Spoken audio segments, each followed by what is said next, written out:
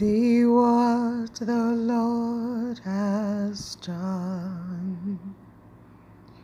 See what the Lord has done. All that we've waited for has come to pass. See what the Lord has done. Hi everyone, it's Hermes here with this week's message. See what the Lord has done. If you believe it, then join me in praying the collect for Proper 11. Almighty God, the fountain of all wisdom, you know our necessities before we ask and our ignorance in asking. Have compassion on our weakness and mercifully give us those things which for our unworthiness we dare not, and for our blindness we cannot ask, through the worthiness of your Son Jesus Christ our Lord, who lives and reigns with you and the Holy Spirit, one God, now and forever. Amen.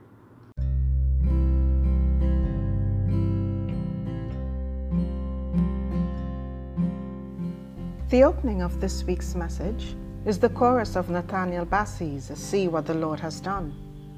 There is no exclamation mark in the title, but if I had to write the title of the song, I would insert the exclamation mark. Why? Believer, who can see what the Lord has done and not exclaim? Who can see the works, the miracles, the goodness of the Lord and not exclaim, see what the Lord has done? The lesson, epistle and gospel for today are Genesis 28, 10 to 19a, Romans 8, 12 to 26, and Matthew 13, 24 to 30, and 36 to 43. The lesson is the story of Jacob who fell asleep at a certain place, which he renamed Bethel, where he rested after fleeing from his brother Esau. By this time, Jacob had tricked Esau out of his blessing, and so, instead of Esau receiving the blessing of the father, reserved for the firstborn child, the firstborn son, Jacob, the secondborn, received the blessing. Now, I use the word tricked guardedly.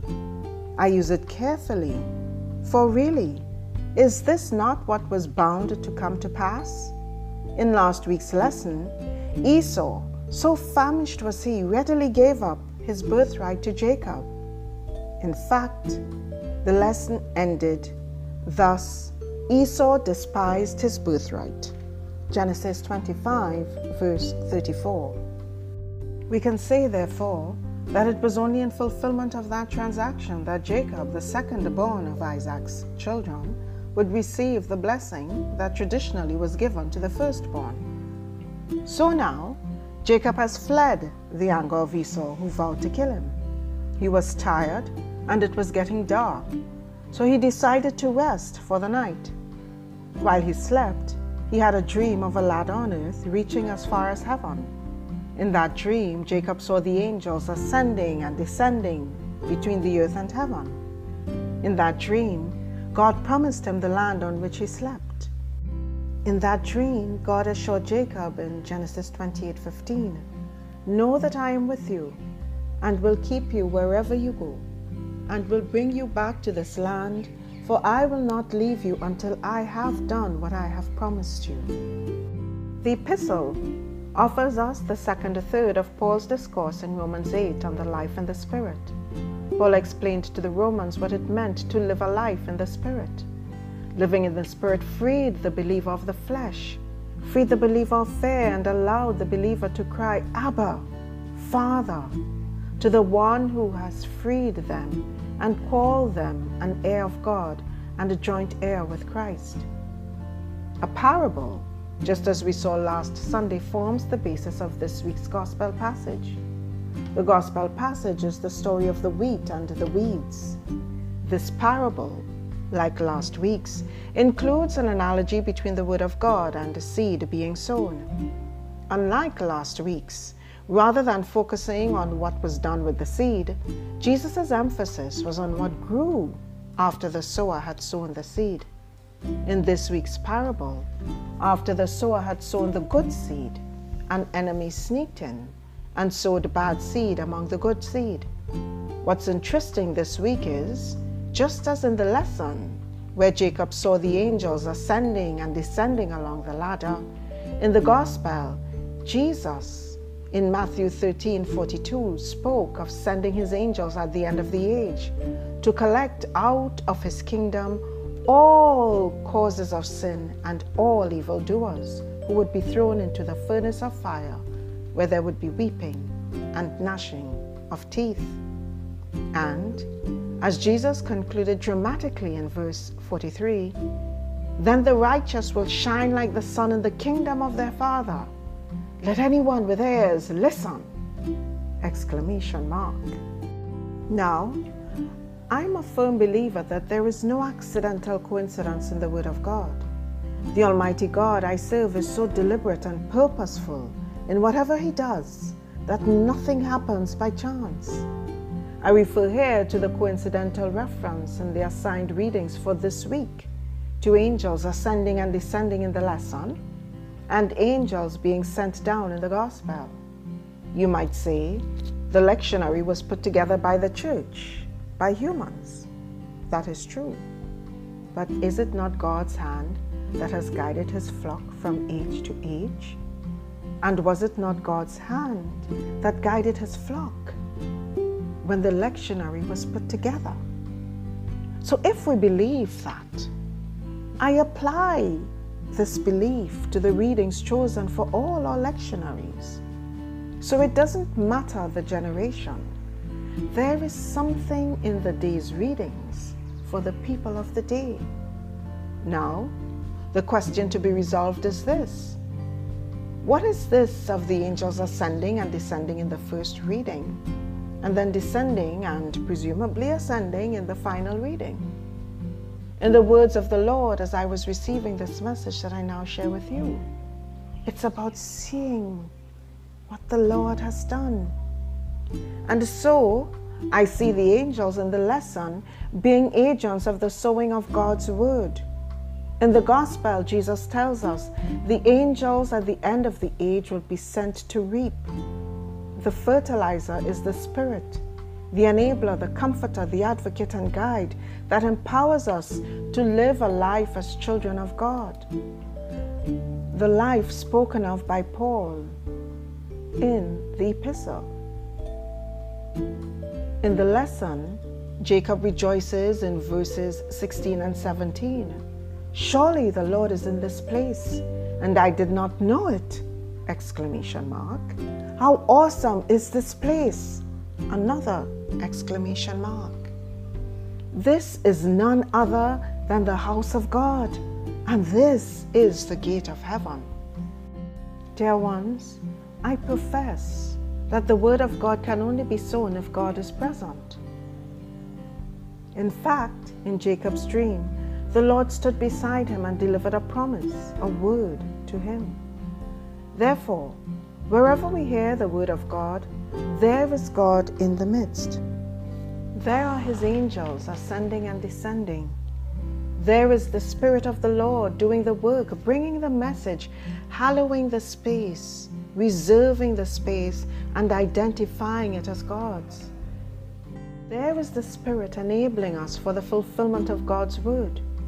Wherever the word of the Lord is sown, there is an opportunity for us, like Jacob, to cry out, surely the Lord is in this place. Wherever the word of the Lord is sown, our ears should be open to listen, and our eyes should be open to see what the Lord has done, and in that seeing and hearing, to rejoice in the glory of God. So now, I ask, what is the word that God has given you? There is the word that God gave to each of us at our baptism, that we are His children, members of Christ's body, the church, and that we are inheritors to the kingdom of God. Can you not see what the Lord has done? What, though, is that word that He has given to you? What dream has He planted in your heart? What promise has He made to you? As the Lord told Jacob in the lesson, I repeat now to you, He will not leave you until He has done what He has promised you. What has the Lord already done in fulfillment of that promise? Can you not see what the Lord has done? Dear ones, here's the basis of my point, of my question. Isaiah 46:10 tells us that God declares the end from the beginning, from ancient times, things not yet done.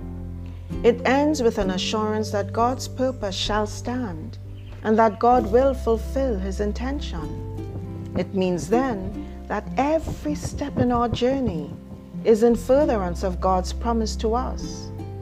Now, don't you let the devil trick you into believing that even when you strayed from God's path, that straying could not be included into God's amazing and wondrous divine plan for you to cleave to Him even more.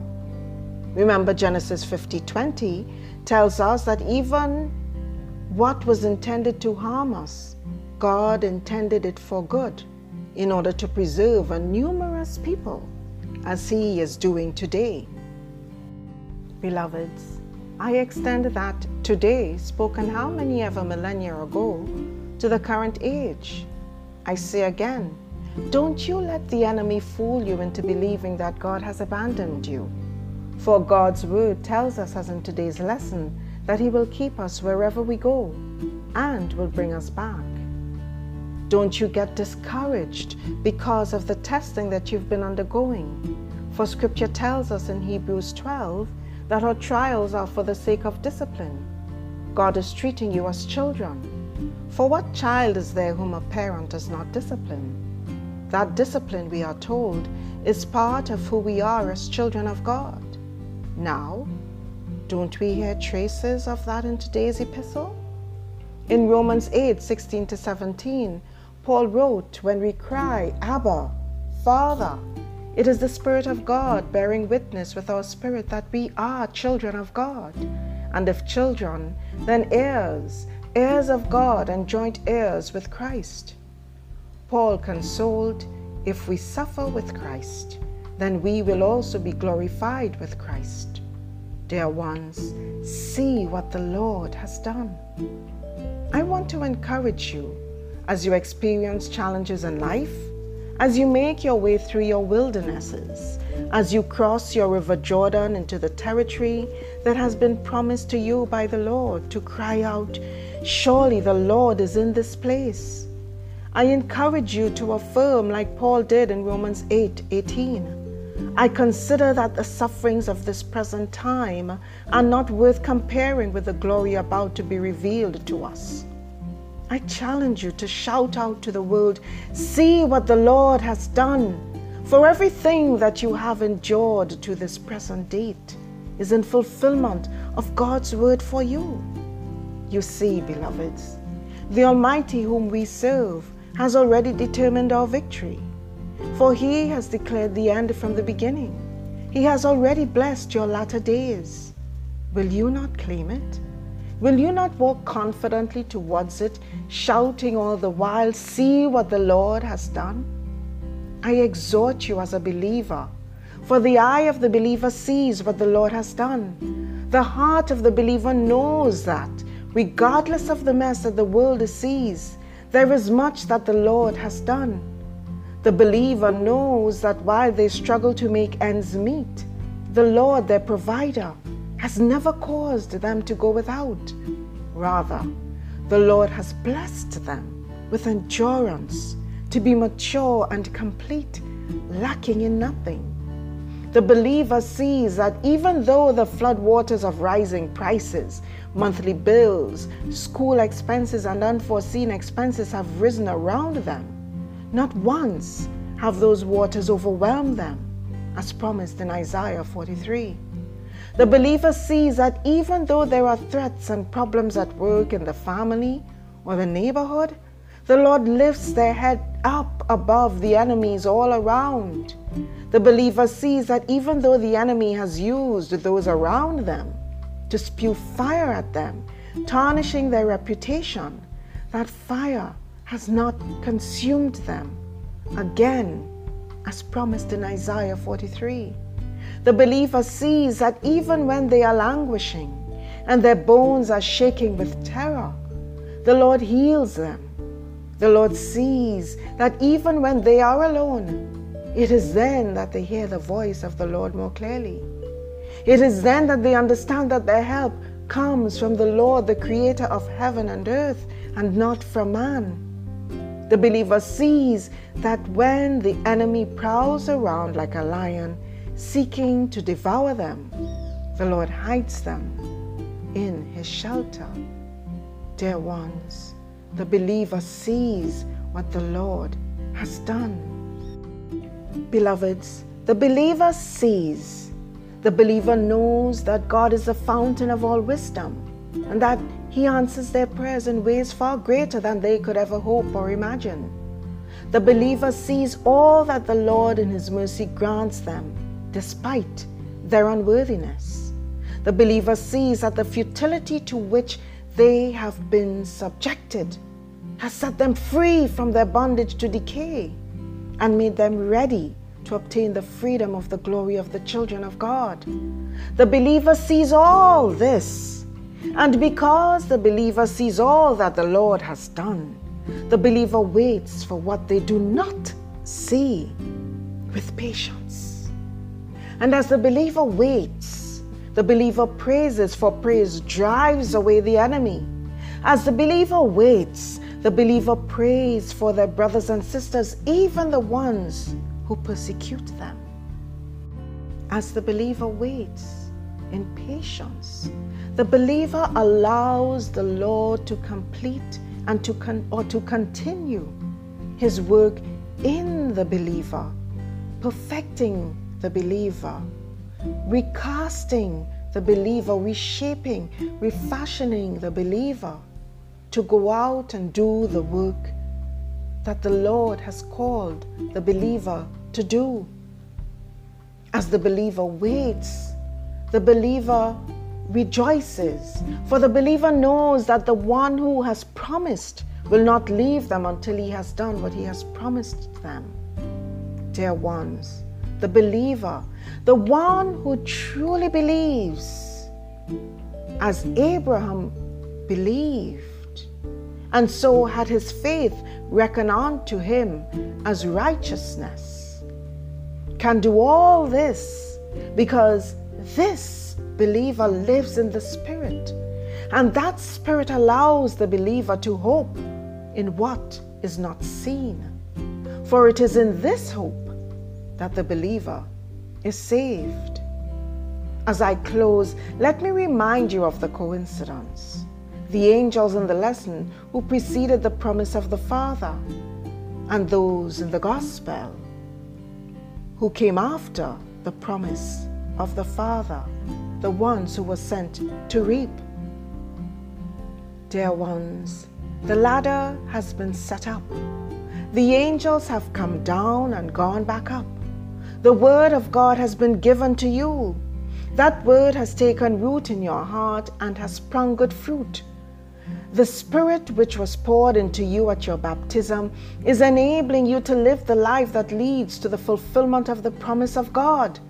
The time will come when the weeds growing about you will be reaped by God's angels. The time will come when you, the righteous, will shine like the sun in the kingdom of the Father. The time will come and you will rejoice, for you will know that you have seen what the Lord has done.